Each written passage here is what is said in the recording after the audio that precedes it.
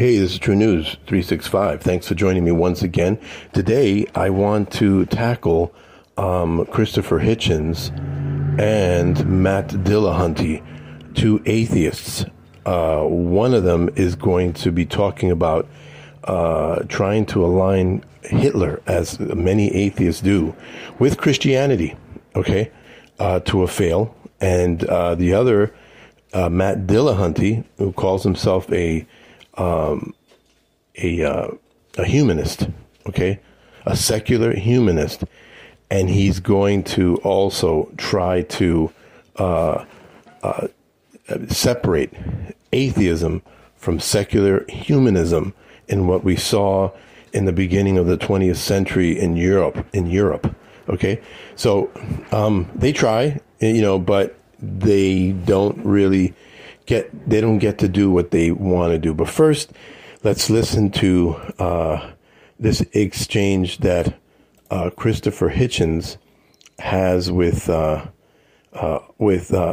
one of his talks when he was alive. Okay, so let's watch this again.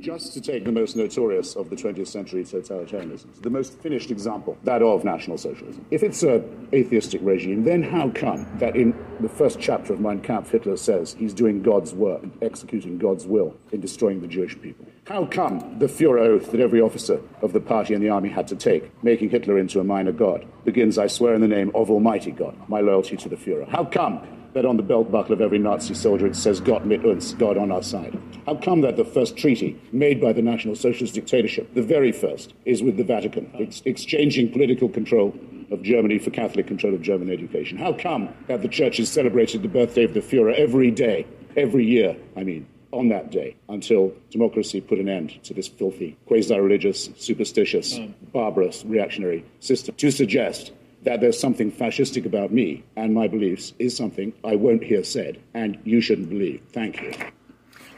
Okay, so let's review what he said. He said Christopher on National Socialism being part of religion. Okay, he states that the socialist nationalists of the 20th century, the Nazis, claimed God in their writings and expressions when they said it was God's will to destroy the Jewish people. He said that they had to take an oath, making Hitler into a minor god. Their belt buckle had inscribed God on our side.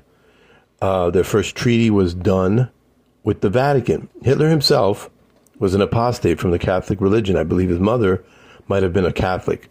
He wasn't calling himself a Christian. And even if he did, he wasn't living out the tenets of anything we see in Christ.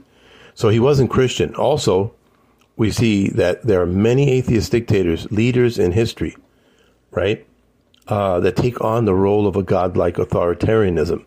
Mao in China and Kim Jong-il, right, in North Korea. People have their pictures up. People worship him like a god. We see that comes from atheism as well, right? The claim of atheism itself is an expression of self-autonomy, in that there is no God, right? I become God. That's basically what it's saying, that I now become God, whether consciously or unconsciously, okay? Trusting exclusively upon the self. There's no neutrality in truth, and there's no such thing as a clean slate. It's erroneous to think that one kicks out God and then nothing else takes its place. So to try and push Hitler and the Nazi philosophy over to the Christian side of this context is impossible.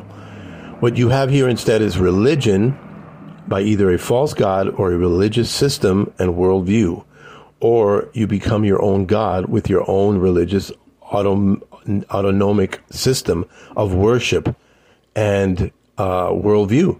Because everyone will operate on a religious worldview, it only depends on what one will cast at the center of one's faith.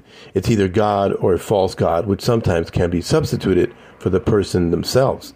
Okay, so with Matt Dillahunty on secular humanism, we see the following. Let's start with him here. He's talking on a debate with Jordan Peterson. and listen to this exchange. First deconstruction of the Sermon on the Mount, where I point out that Jesus gave some good advice and some crappy advice and some questionable advice, and that's not enough. And there's not a secular humanist organization or country on the planet that has ever produced as a good thing, an intentional good thing, rapists and murderers. So, well, that's highly debatable. That's highly debatable. Actually, it's absolutely true, because there's never been a secular humanist government on the planet. I don't know. I think the Soviets were pretty secular humanists. With all due apologies, you do not know the first thing about what secular humanism is. You should read the secular humanist manifestos, because what happened in Russia, in communist countries, was an institution of a religious-like structure centered around an individual and forced atheism, none of which is consistent with humanism. None of it. You can say that it was an atheist thing that went awry, but you can't call it secular humanism. It's just not there. There's no humanism in what was done there. Okay, so here he's trying to defend secular humanism, and many people try to make this argument, and they try to wiggle away and separate atheism from secular humanism.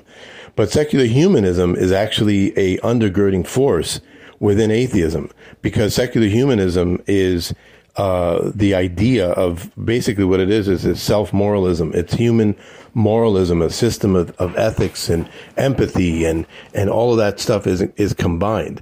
So Dillahunty gets pretty agitated when he responds on the subject of aligning the atheism of Stalin with the concept of secular humanism. But see, that's the problem. Secular humanism, in a nutshell, is human moralism, which is rooted in the changing and subjective human standard of ethics and morality. When you have that, you have something that keeps changing, and like anything, what is one thing becomes something else within the winds of time. And with the culture, most atheistic systems do the same thing. They speak about the ethical system that they say is for the greater good. So secular humanism is only the undergirding system of what atheists, which is just the claim of against God, the existence of God, and it basically that's the undergirding system that operates on it. And that doesn't exclude atheism or secular humanism from what we saw in the genocides and the state-run injustices in the early 20th century with Lenin, Stalin, and Mao. Okay, because they were operating on a ethical system that they felt was for the greater good and for the purpose of the state. Evil does not float around. Human evil doesn't just float around oftentimes just because a person wants to play God. They don't sometimes unconsciously recognize that that's what they're doing. They either become their own self-God and have people worship them, or they basically make these moral judgments on themselves, not using a godly standard, making themselves the standard. And then in the Christian worldview, if you make yourself the arbiter of what is all good, truth, and right and wrong, that basically implies that you're making yourself God. So it is a religion. And so these are the secularist arguments that we have, and the trying to disalign themselves. And if you read the communist humanist manifestos, I believe that you do have kind of like religious language in there.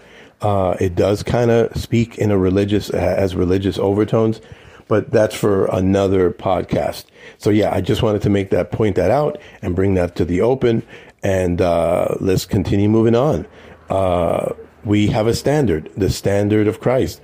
Outside of a godly standard, you're operating on either the winds of culture to determine what is right and wrong, and we see that's a fail, or we operate on the independent person